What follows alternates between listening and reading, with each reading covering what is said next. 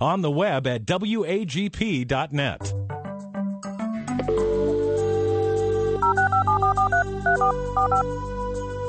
This is the Bible Line, a live radio call-in program with Dr. Carl Broggi. Dr. Broggi is the senior pastor of Community Bible Church of Beaufort, South Carolina.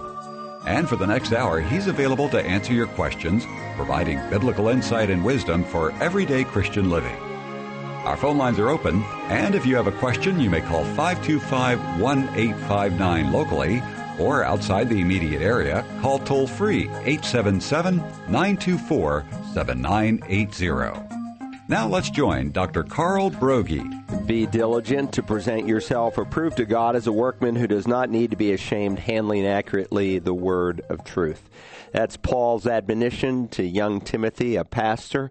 In sense, we are to be examples to the flock. In one sense, it's an admonition to every Christian. That's what we're here for the next hour, to study God's Word. And maybe there's an issue in your life, a question that you've had as you've been studying the Bible. You're not sure what it means, or you're looking for information as to how it applies to a challenge you're facing in your life or ministry.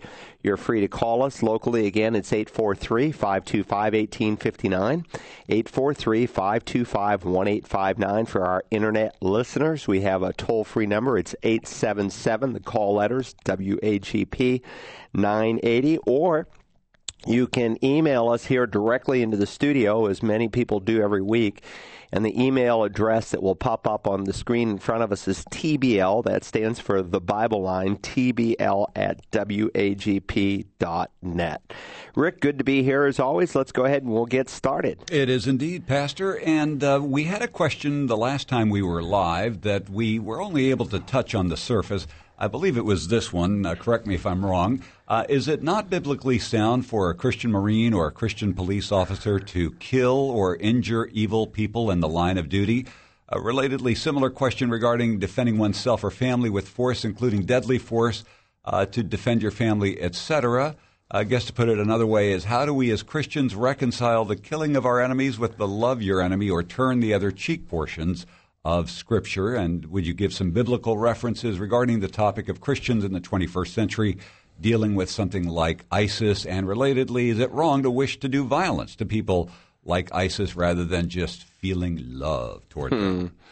The apostle writes this in Romans 13, "Let every person be in subjection to the governing authorities, for there is no authority except from God, and those which exist are established by God. Therefore, he who resists authority has opposed the ordinance of God, and they have opposed, and they who have opposed will receive condemnation upon themselves." Then he makes this critical statement: "For rulers are not a cause of fear for good behavior, but for evil.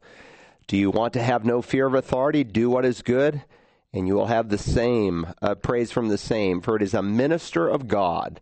Whether we're talking about the army or a police officer, they are referred to as a minister of God to you for good. "But if you do what is evil, be afraid, for it does not bear the sword for nothing." It's a minister of God, an avenger who brings wrath upon the one who practices evil. So God's real clear here in the New Testament about the authority that he gives to a minister of God. Now, sometimes people say, well, didn't Jesus say, love your enemies, pray for those who persecute you? Yes, he did. But please know, you cannot truly love someone without hating them. And love that doesn't hate is it's a form of hypocritical love. So if a man loves what's right, he's going to hate what's wrong. And he's going to hate evil. And, of course, as the Bible teaches the principle, we're hate the sin, but to love the sinner. But that doesn't mean that God doesn't give authority sometimes, even in terms of taking life. Now, God's very clear in Romans 12:19, the chapter right before here. He says, "Never take your own revenge, beloved, but leave room for the wrath of God, for it is written, 'Vengeance is mine, I will repay,' says the Lord." So there's to be no revenge. God alone is to take revenge. He says, I will repay, says the Lord. But understand that while I personally do not have a right to take revenge, God does give authority to government, to the police, to the army as a minister. Now, many times, like our Adventist friends who are conscientious objectors, much like the Amish and others, they'll say, well, the Bible says do not kill. Well, that is in the Decalogue, and it's an Old English word that doesn't have as much definition to it as the biblical context expresses. And if you lived in the 17th century when the King James Version of the Bible was written, there was just one word for killing. There was not the word murder. And so the newer translations say, thou shalt not murder. Why? Because they want to make a distinction between killing and murder. In Exodus 20, where the Decalogue is given, like Deuteronomy 5, do not murder. And yet you just turn over a short time later in Exodus 22, and he speaks about the freedom to take another person's life, even in self-defense. He talks about if a thief is caught in Exodus 22, verse 2. Let me read it to you. If the thief is caught while breaking in and is struck down so that he dies, there'll be no blood guiltiness on his account. So he's talking about a thief who breaks into your house at night in the context. And remember, this is the day when there's no electricity. And when it got dark, it really got dark. And someone comes in, you don't know if they're trying to hurt you or not, and you protect your family and you take their life.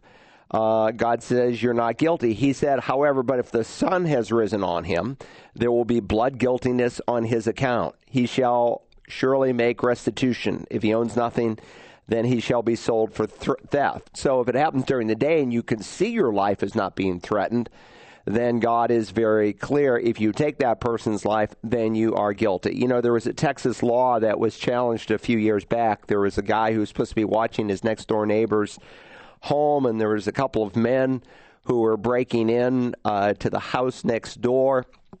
And he called the police and he said, they're breaking in, I'm going to shoot them. They said, no, please don't shoot them, let the police handle this. And I'm going to shoot them, you need to get here. And they're breaking into my neighbor's house. And so he shot them and killed them both. And, of course, the jury found him not guilty. And I remember on Fox News, Sean Hannity and others saying, hey, in Texas law, he may have been innocent under Texas law.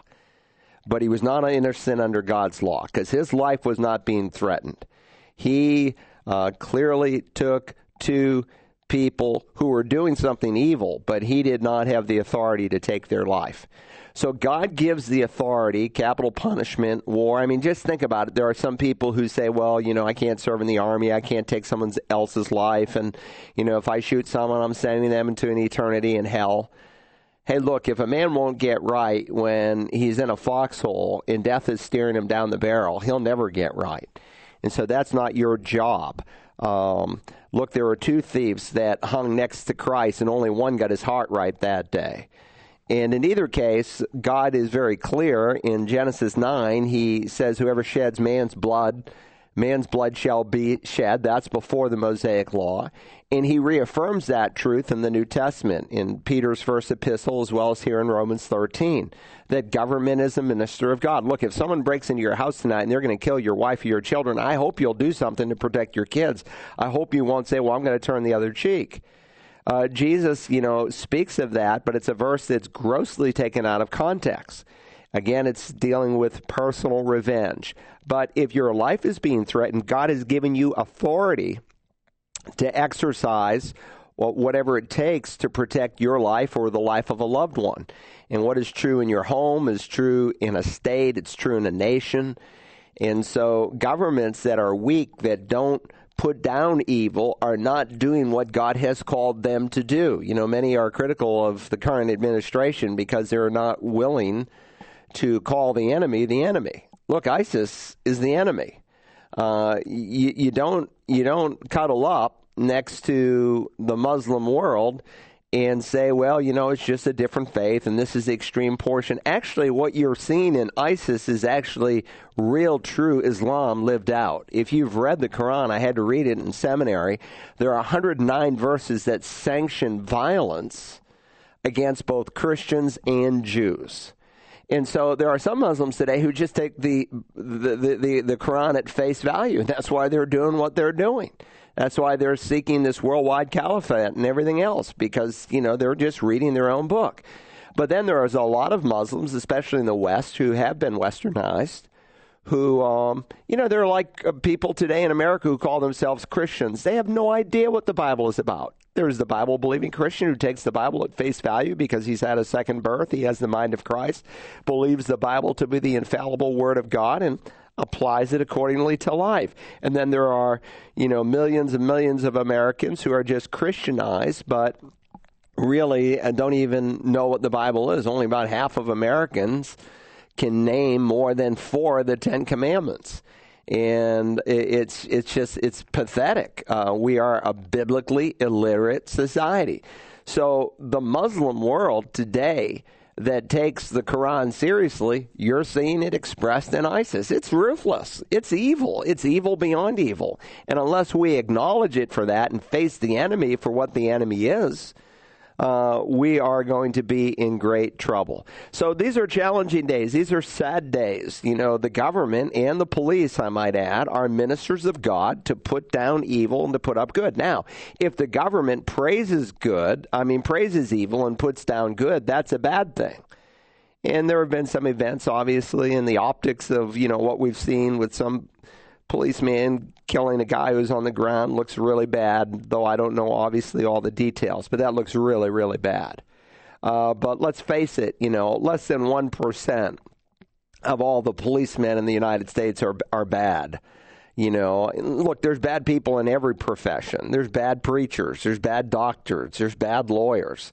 But there's a lot of good ones out there. And God help us if we don't respect the police and teach our children to respect the police. God help us if we don't have people who are willing to take that job upon themselves and have the courage to carry out as ministers of God, putting up good and putting down evil. Because you don't want to live in a society where there are no police. You don't want to live in a society where there is no army. Because man by nature is not basically good. He's evil and he's fallen. Now, that's a real quick answer. What I suggest to this caller is that they go to my series on Romans and listen to the first 2 messages in Romans 13, 1 through 8. So you'll get the 2-hour answer and in much more detail because each sermon is about an hour long. All right, good question. Let's go to the next one, Rick. 843-525-1859 if you have a question on today's Bible line. And the listener just called in a minute ago would like to know, what does the Bible say about Christians working at jobs that supply alcohol to people? Well, God says in the book of Habakkuk, woe to you who give your neighbor to drink. And, I'm really saddened by what is happening in America with the use of alcohol. I'm speaking now about Christendom. There's a new movement, especially within the so-called Reformed camps, who say under the banner of freedom it's okay to drink. Look, they're just wrong. They'll say, well, the Bible's against drunkenness, but it's not against having beer or a glass of wine. They're wrong, they're wrong, they're wrong, they're wrong, they're wrong. They misrepresent the Scriptures, just like those on the far end of the other spectrum would say that the wine in the Bible was not real wine, it was grapefruit juice. Look, God is against 2 things very clearly. He's against drunkenness, and he's against the use of strong drink. One exception for strong drink, Proverbs 31, you can give it to a dying, despairing man. We don't typically say, hey, have a little morphine here, friend. It'll make you feel good. But if the person was suffering from cancer and they were in immense pain, as an act of mercy, we'd give them some morphine. That's kind of the context of the use of strong drink in Proverbs 31. Strong drink, before you can apply any text of Scripture to the culture in which you live in, you have to ask, what did it mean to the original audience? And so some people say, well, I don't use strong drink. I don't use rum and whiskey and vodka. That's strong drink. God's against that, clearly. Well, look, the distilled alcohols didn't come until hundreds and hundreds of years after even the New Testament was completed. So what did it mean to the original audience? Strong drink was fermented wine. Now, the Hebrew word yayin, the Greek word oinos, could refer to wine that was just squeezed from the grape and had not yet been fermented. They would call that oinos, or wine. Now, today we'd call that grape juice, but they would call that wine. And then when it had turned, they would call that strong drink. It would still be called wine, but it was called strong drink as well. And that's what God was forbidding, that you did not take strong drink. And it's well documented. There's a great article from a guy who graduated from Princeton Seminary His name is Robert Stein. And if you go to my website, searchthescriptures.org, I think you will find it there under one of the tabs, Stein, like a beer stein, easy to remember.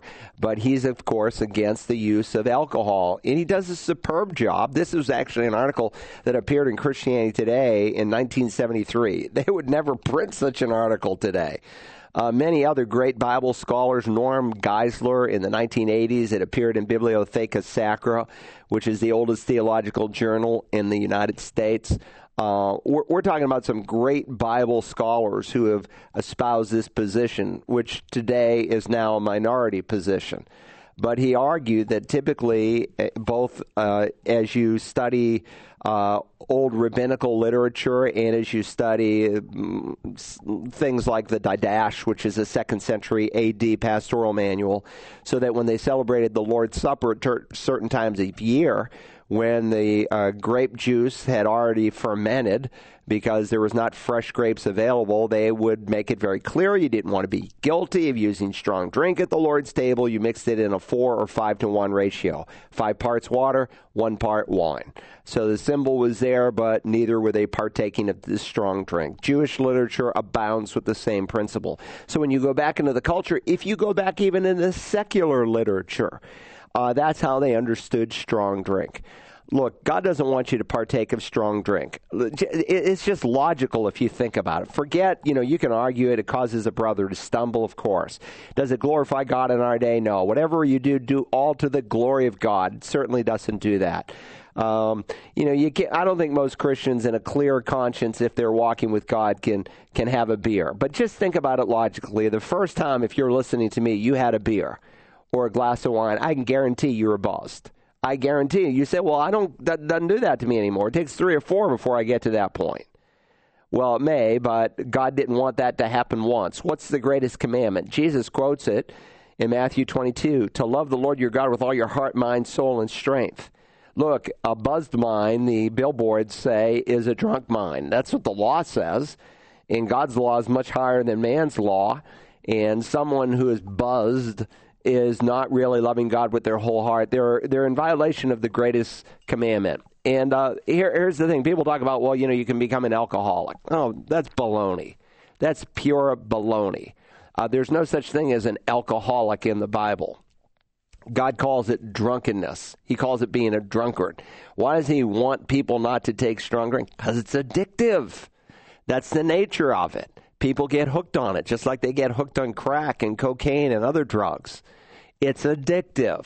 So God is giving his people warnings. Understand it's a blessing, strong drink, because typically the water filtration system in the early centuries of the world, and especially in the day that we live in, even in some parts of the world, look, if I go to the Ukraine and I brush my teeth in the water, I'm going to be sick for a couple days.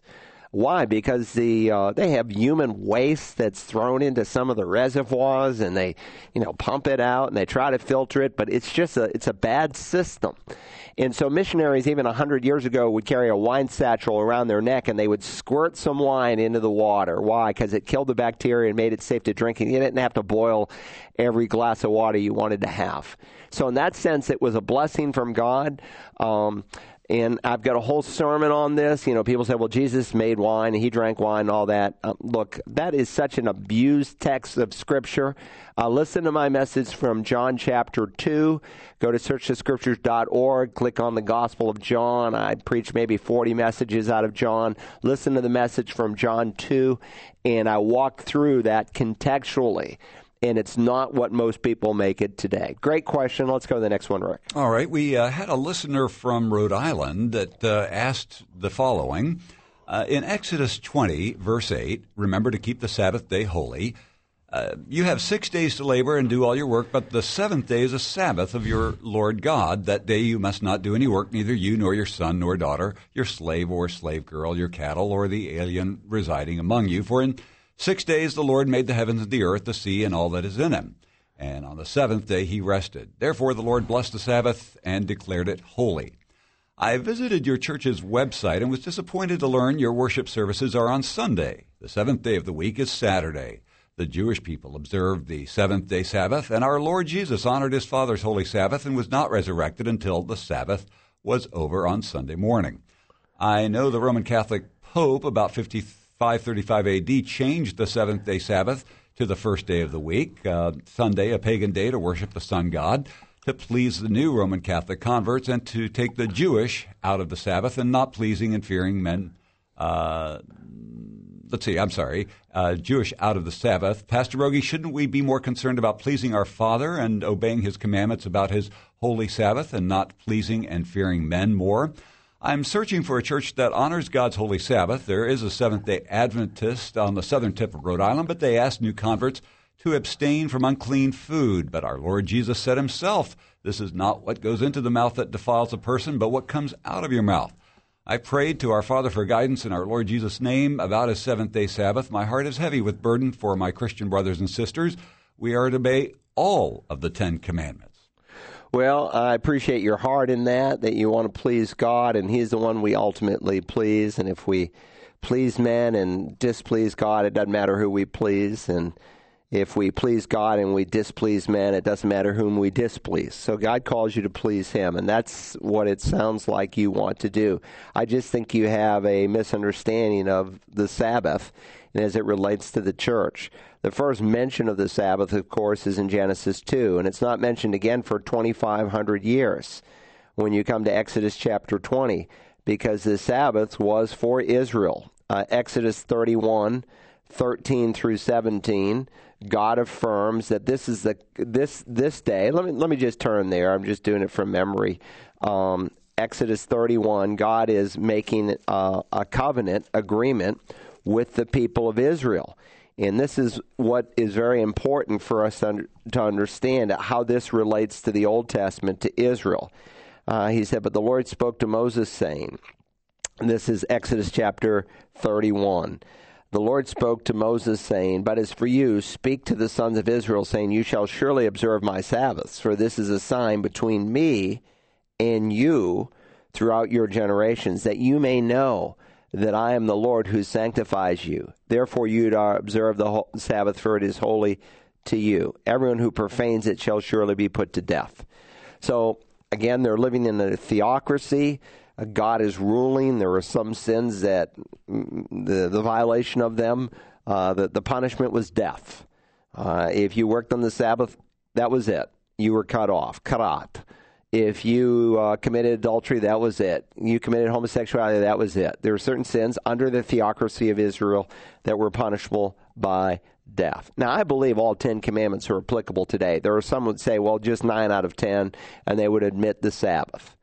I would say all 10 are applicable, but the application of certain biblical commandments may change in one dispensation to another. For instance, I doubt you brought an animal sacrifice to church last week, but God specifically commanded, when sacrifices were to be brought, under what circumstances, et cetera, et cetera. Why didn't you do that? You say, well, because of the once and for all sacrifice of Christ. So you would acknowledge at some point that the application of certain commandments may be limited to a particular time frame.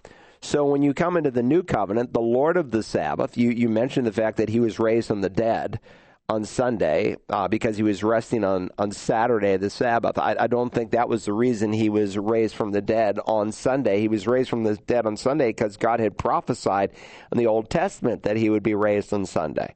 I delivered to you as of first importance the gospel that Christ died, was buried, and was raised. How? According to the Scriptures. He was raised on the third day, according to the Scriptures. The Old Testament Scriptures had prophesied and illustrated by type that the Messiah would be raised on Sunday, the first day of the week. There were 7 festivals that God had given to the nation of Israel, commanded under the Mosaic Law. And 4 of them were fulfilled during the time frame of Christ's first coming. The last 3 will be fulfilled during the time frame of his second coming.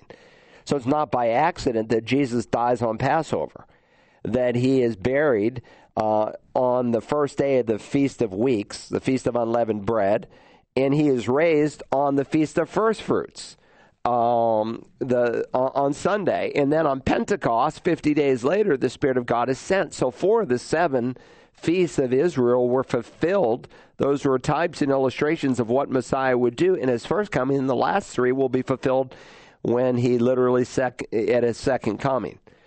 So God never changes. He's the same yesterday, today, and forever. Take, for instance, the fifth commandment.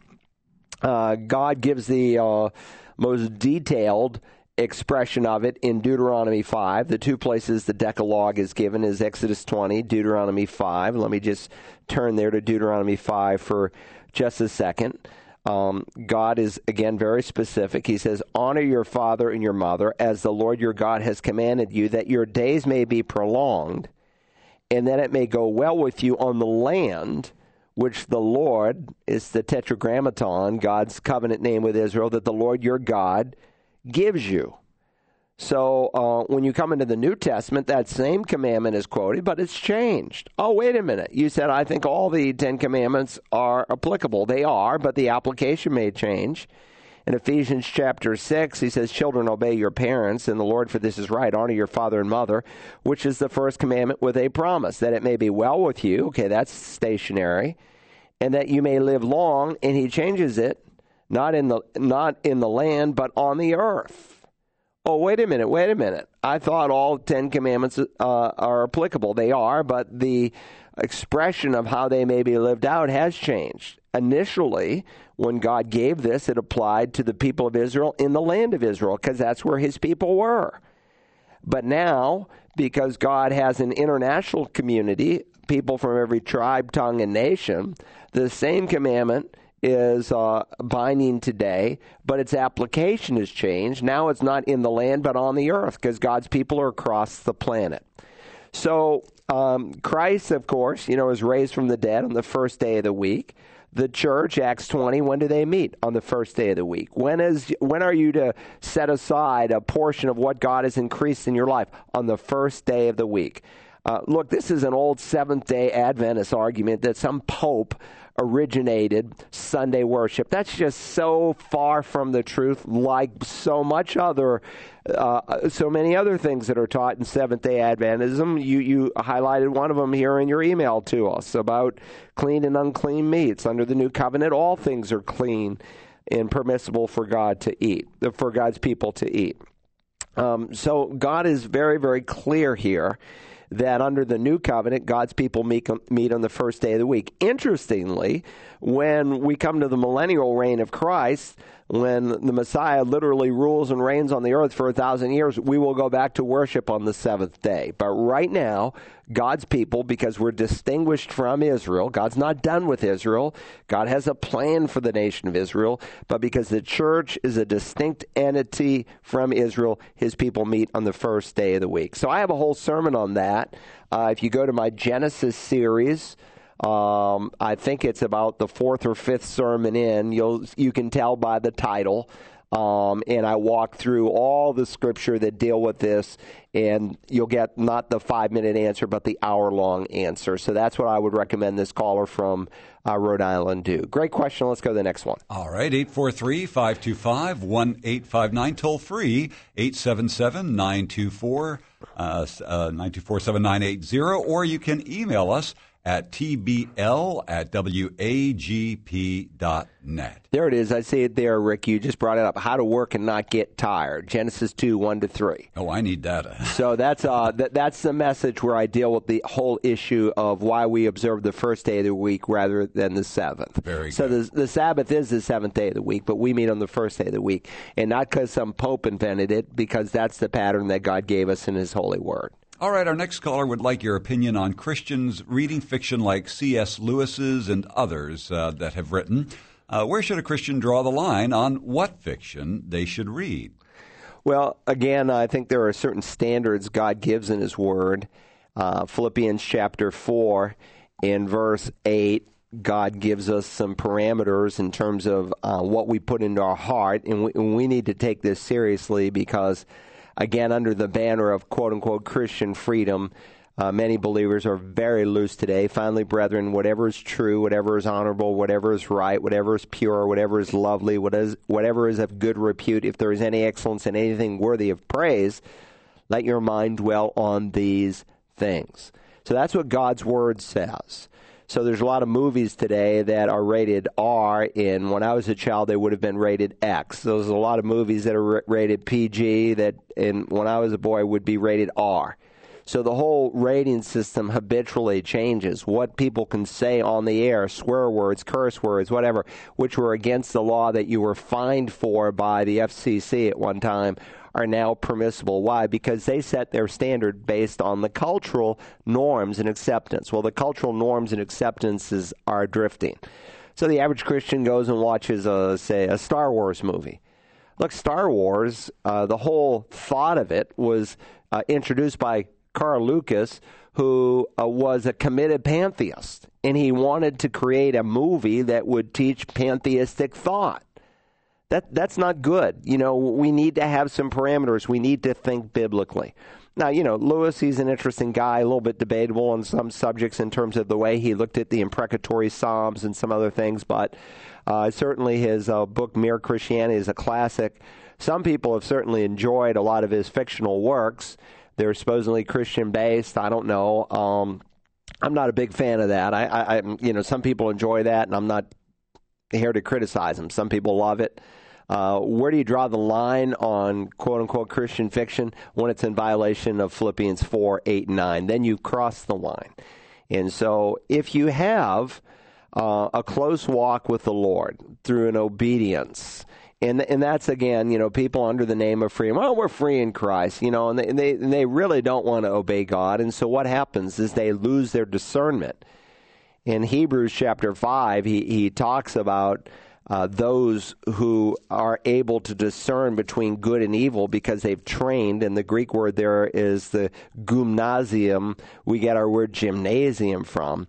They've trained their senses to discern good and evil. A lot of Christians have lost that because they don't really want to obey God. Their goal is not to see how holy I can live, but how close can I get to sin, supposedly without sinning. And that's the wrong perspective. And that's why they have lost discernment, and there's no real power on their lives. Good question. Let's go to the next one. All right. Alexis from Panama City Beach in Florida says, would you please explain to me what is a separatist? She did a little homework on this and really trying to understand the information she's gathering. Had the privilege to talk with a young woman about her relationship with God and was quickly responded that she was a separatist. I asked her who Jesus was, but was hung up on the fact I had no clue what a separatist was, never heard of the movement. Can you explain it so I can be better prepared in the future? Well, historically, it goes back to the early days in our country where you had Pilgrims and Puritans, not to be confused with one another. They're two distinct groups, but there were some common principles in them. Both of them ultimately said we don't want to yield to certain principles that are taught in the Church of England, and one wanted to go further and said we don't want anything to do with the Church of England. And so they wanted to separate themselves and try to be true to the Word of God. The modern-day separatist movement are just Christians who say, you know, there is a place to draw a line in terms of fellowship. You know, do we fellowship with Christians, you know, who differ with us on what I would consider to be orthodox issues? There are some secondary issues that, you know, maybe God's people differ over. Let me give you an example. All Christians would agree that Jesus will literally, physically, bodily return again to judge the living and the dead. Someone who denies that is not orthodox. They are not representative of sound, historical, biblical Christianity. However, within that truth that all genuine born-again Christians would embrace, there are some differences in terms of the timetable as to how Jesus will show up and what happens when he shows up. Those are important issues, and you will come down on and take a position on them. For instance, take baptism. There are some born-again Christians who practice infant baptism. The majority of Christians in the world, a missiologist puts it around 85 to 90%, practice what we call post-conversion baptism. It's not a Baptist issue. It's just, they would say it's what the Bible teaches. I go to other countries of the world and they say, why do people baptize infants? Where do they get this in the Bible? You've got to be educated into that position. It just doesn't come from the plain reading of Scripture. But those 10-15% that practice infant baptism, who have the plan of salvation, who are trying to win people to Jesus, does that mean we don't fellowship with them? Some would say yes. I wouldn't. I would view that not as here's where I draw the line, and I think this is where Scripture draws the line. If it's an issue whether or not it will make you a genuine believer or not, then you certainly draw the line there. That's kind of a non-negotiable. But there are other issues that you have to take a position on as a church. So, I have a whole message out of Romans, my series on Romans, about biblical separation. And people say, well, Jesus calls us all to be unified and, he wants us to be one. Well, that's true. And the most basic expression should be the local assembly, the local church, not just the universal church. It starts in the local church.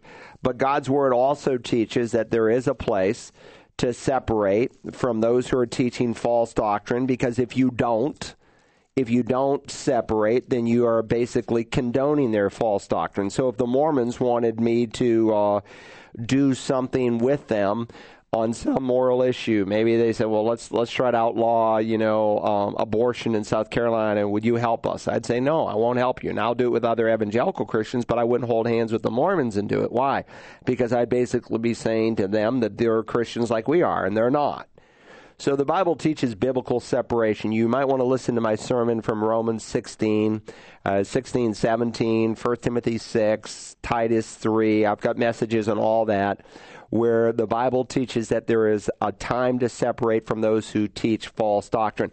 And then there are times, too, like someone just called the church recently and they wanted to purchase a series by a particular lady who they wanted to donate this lady's teaching on the book of Jonah so they could check it out in our library. And I said, no, we're not going to allow that series in our library. Why? Well, because she was egalitarian. And she preaches in practice to mixed audiences of men and women alike, which is in violation of the Word of God. Now, is she a Christian? Yeah, she's a Christian. Is she wrong on this issue? Yes. Would I invite her to come and speak at my church? No. Why? Because she's in error on this. And so there are going to be some issues that aren't necessarily a test of whether or not you're a Christian, but you're going to take a position on, and you have to apply it. And to me, this is a major issue. Why? Because young men are being feminized in the church because men are abdicating their responsibility. And you can look at it historically, and one of the first issues to go is the distinction between male and female roles in the church, and it's a slippery slope on down from there. You look at the Protestant denominations who said, well, we think women can be pastors. Now they say homosexuality is okay and the transgender lifestyle is okay. Look, there's a biblical principle. You will reap what you sow. So there are some issues that, some might consider secondary, but you're going to have to take a position on unless you just want to please everybody and remain neutral.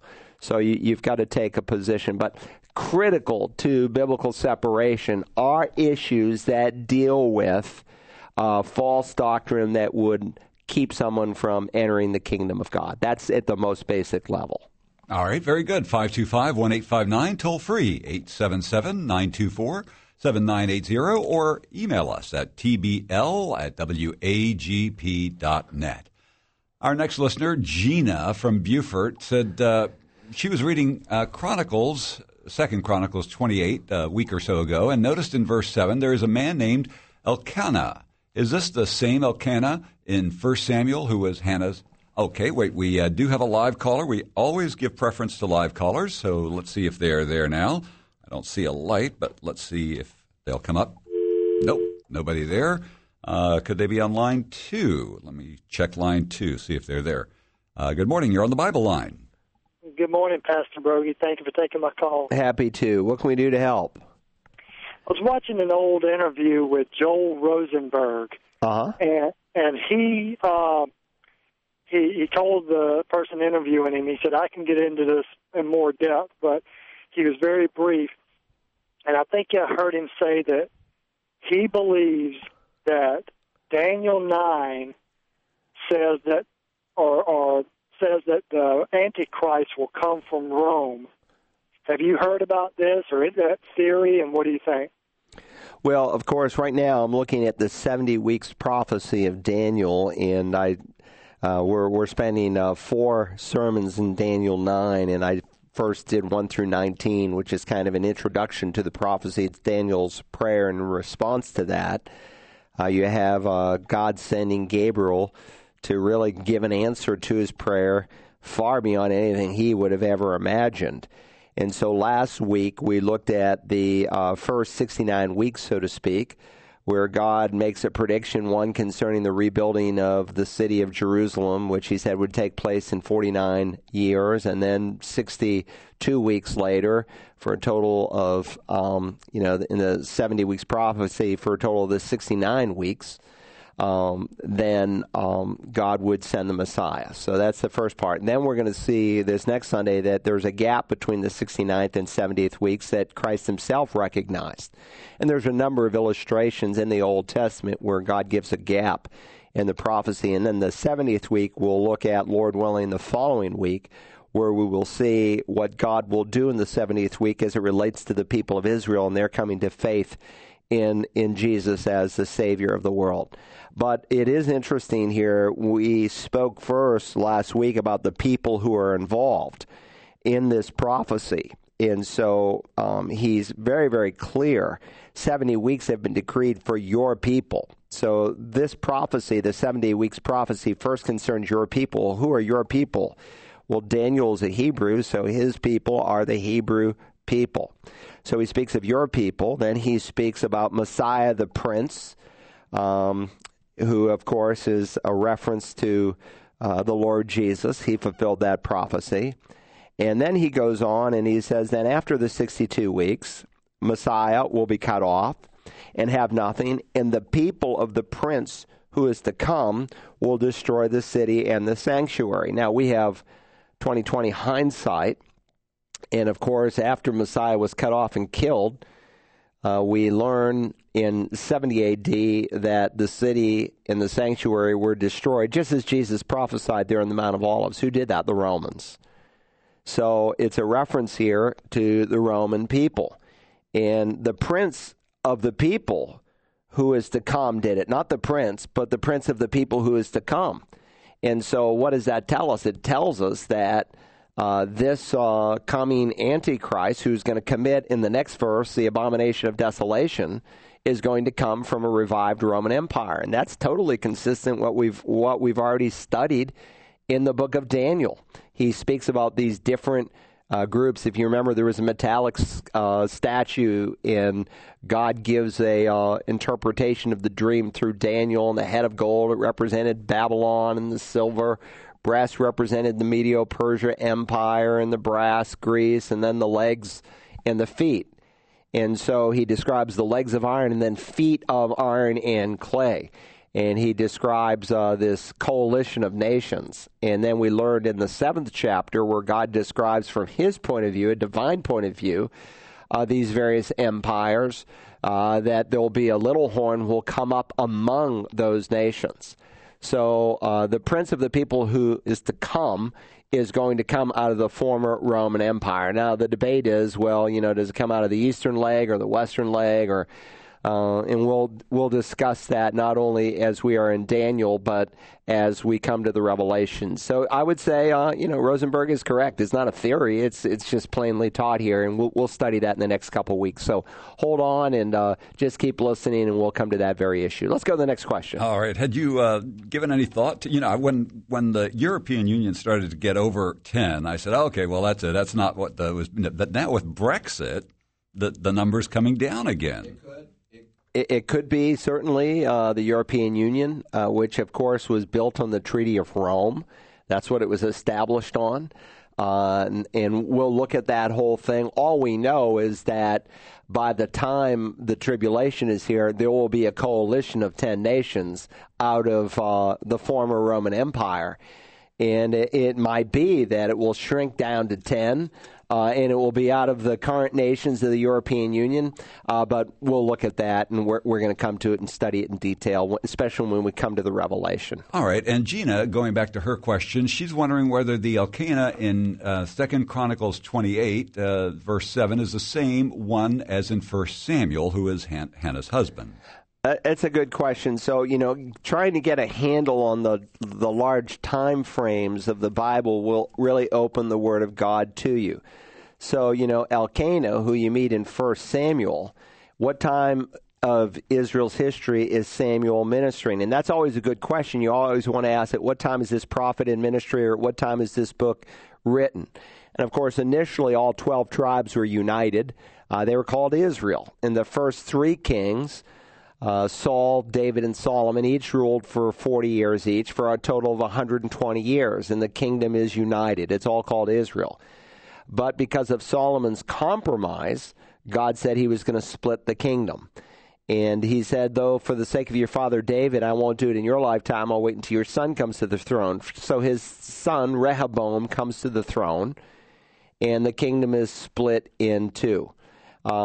And, of course, the northern kingdom is called Judah, the southern kingdom is called Israel, and some different names for both northern and southern kingdoms. So when you come to 1 Samuel and you turn to the initial chapters, you discover that, Saul, he ends up being the first king, and you read through 1 and 2 Samuel, and then David and so forth. Well, when you come into Chronicles, you discover the kingdom's already split, northern and southern. So you have the northern kingdom and the southern kingdom, and it will often in both Chronicles and Kings talk about two kings ruling at once, because on the one hand it's speaking about the king who's in the north, Israel, which can be a little confusing sometimes because it's not just all 12 tribes, but just the 10 northern tribes. And then you have the two southern tribes, Judah and Benjamin, the southern kingdom named after the larger of the two. So when you come into 1st and 2nd Chronicles, you realize, well, the kingdom is already split. So a lot of time has gone by, over 120 years. So is it the same Elkanah? No. So if you can try to put yourself in the time frame of where am I in Israel's history, those questions like that will kind of answer themselves. All right, very good. Our next caller says that he has had so many questions from non-believers about when Christians use the New Covenant versus the Old Covenant. How do you explain to them where the line is drawn between the Old Covenant and the New Covenant after Jesus Christ's death, burial, and resurrection? Well, again, from the perspective of the first half of the Bible, what Jews call the Tanakh, they don't call it the Old Testament because it's the only testament they have, so to speak. Tanakh is an acronym for Torah, the first 5 books, the Ketuvim, the wisdom literature, and the Nevi'im, the prophets. And so they refer to the Old Testament as the Tanakh. And in Jeremiah the prophet, God spoke of a new covenant that had not yet been enacted. He said, but this is the covenant which I will make with the house of Israel after those days, declares the Lord. I will put my law within them, and on their heart I will write it. And I will be their God, and they shall be my people, and they shall not teach again each man his neighbor and each man his brother, saying, know the Lord. Why? For they shall all know me, from the least of them to the greatest of them. How so? Because or for, it's causal in Hebrew. I will forgive their iniquity, and their sin I will remember no more. So they could not become recipients of this new covenant until Messiah could provide a way in which that would be possible. Remember, the blood of bulls and goats could never really take away sin. They were all images and shadows of what was going to come. Ezekiel the prophet in the 36th chapter says in verse 26, moreover, I will give you a new heart and put a new spirit within you, and I will remove the heart of stone from your flesh and give you a heart of flesh, and I will put my spirit within you and cause you to walk in my statutes, and you will be careful to observe my ordinances. Again, he's speaking about Israel, though the New Testament quotes, because we've been grafted into Israel, as Romans 11 indicates, we can become recipients of this new covenant even before they will. But in both Jeremiah and Ezekiel, he's looking down to the end of time. And we're going to study this in the 70th week prophecy of Daniel. We hit on it briefly last week. In fact, I referenced this text from Ezekiel, at least in one of the services. And we're going to look down the cartridge of time. And so Ezekiel speaks of the fact, as does Jeremiah, how he's going to gather the people physically. That's happening. God is gathering the Jewish people back into the land, and it's accelerating, especially from Western Europe. The president of France came out a month or two ago. He's very concerned. Why? Because all the Jews are leaving France. I'd leave France too if I were Jewish. It's just not a safe place to live. But it's a monetary drain and it's a brain drain. Listen, some of the smartest people in the world are Jewish people. You look at the Nobel Prizes and see who won them. I'll tell you what, they beat about 10-1. And some people think, well, we shouldn't give so many Nobel Prizes to the Jewish people and all these other great things. But again, God is regathering them into the land. There has to be a physical regathering before there's going to be a spiritual rejuvenation. But remember, at the Last Supper, and while they were eating, Jesus took some bread, and after a blessing, he broke it and gave it to the disciples and said, "Take, eat. This is my body." And when he had taken a cup, he gave it to them and said, "Drink from it, all of you, for this is the blood of the covenant, which is poured out for the many for forgiveness of sins." And so every time we celebrate the Lord's table, what are we celebrating? The new deal. Remember, the word covenant, in Greek, diatheke, it means a promise. We can translate it the New Covenant, the Old Covenant, the New Testament, the Old Testament, the New Covenant, the Old Covenant. Now, there are covenants within the Old Testament, for instance, like the Abrahamic covenant, which is being ignored by our American leadership. God will bless those who bless Israel. He'll curse those who curse Israel. God help us. The only thing that's keeping us alive as a nation is that we are one of Israel's few remaining allies. And if we go against them, which someday all the nations of the world will, I'm telling you, it's over for America. It's over at that point. In either case, God is very clear that every time we celebrate the Lord's Supper, we are celebrating the new deal, the new covenant. And it initiated itself, so to speak, when Jesus was on Golgotha, the blood of the new covenant. That's the means by which God would provide forgiveness of our sin. And because he did that, he could send the promise of the Spirit. Because their sins would be forgiven, God's Spirit could come, live, and indwell within us. And that's what we experience through the second birth. All right, I think we've got time for one more. Our next caller says she has a friend who has a daughter who accepted Christ but is now living a lifestyle contrary to what the Bible teaches. Could she have lost her salvation, or do you think she never had a true conversion? Okay, this is what I would suggest to this caller to give you a really complete answer, because we got less than 2 minutes left. Go to searchthescriptures.org. Go to the Back to Basics series, listen to the first message. It's called The Eternal Security of the Believer. The Bible does teach once saved, always saved. But understand, assurance of salvation is given on 3 levels in the New Testament. It's kind of a 3-legged stool. One level is the finished work of Christ. So the Bible does say that you can know you have eternal life. And that's why very often in the New Testament, when someone was saved, they were baptized the same day, typically the same hour, because they could confess that their salvation was not based in human merit, but in the finished work of Christ. Assurance of salvation is also given in the New Testament on a changed life. Jesus said you can know them by their fruit. If any man is in Christ, he is a new creation. So if you don't see fruit, if you see a denial of lifestyle, a denial of confession by a reprobate lifestyle, then you are typically looking at a lost man. That's why the Bible says, test yourself to see if you really be of the faith. And the third level is the inner testimony of the Spirit. But can you lose salvation? No. Once saved, always saved. But if you have salvation, do you give the marks that you are a new creature in Christ Jesus? So, we live in a day of decision Christianity. Pray this prayer, and look, someone can pray the prayer and be saved at that moment and forever change. But there's a lot of people who are praying prayers, and they don't even know what the gospel is. And this is the sad reality of the day that we live in. So go to the Back to Basics series. In fact, the fact that you're even asking that question tells me that you don't have a grounding in the essentials of the New Testament.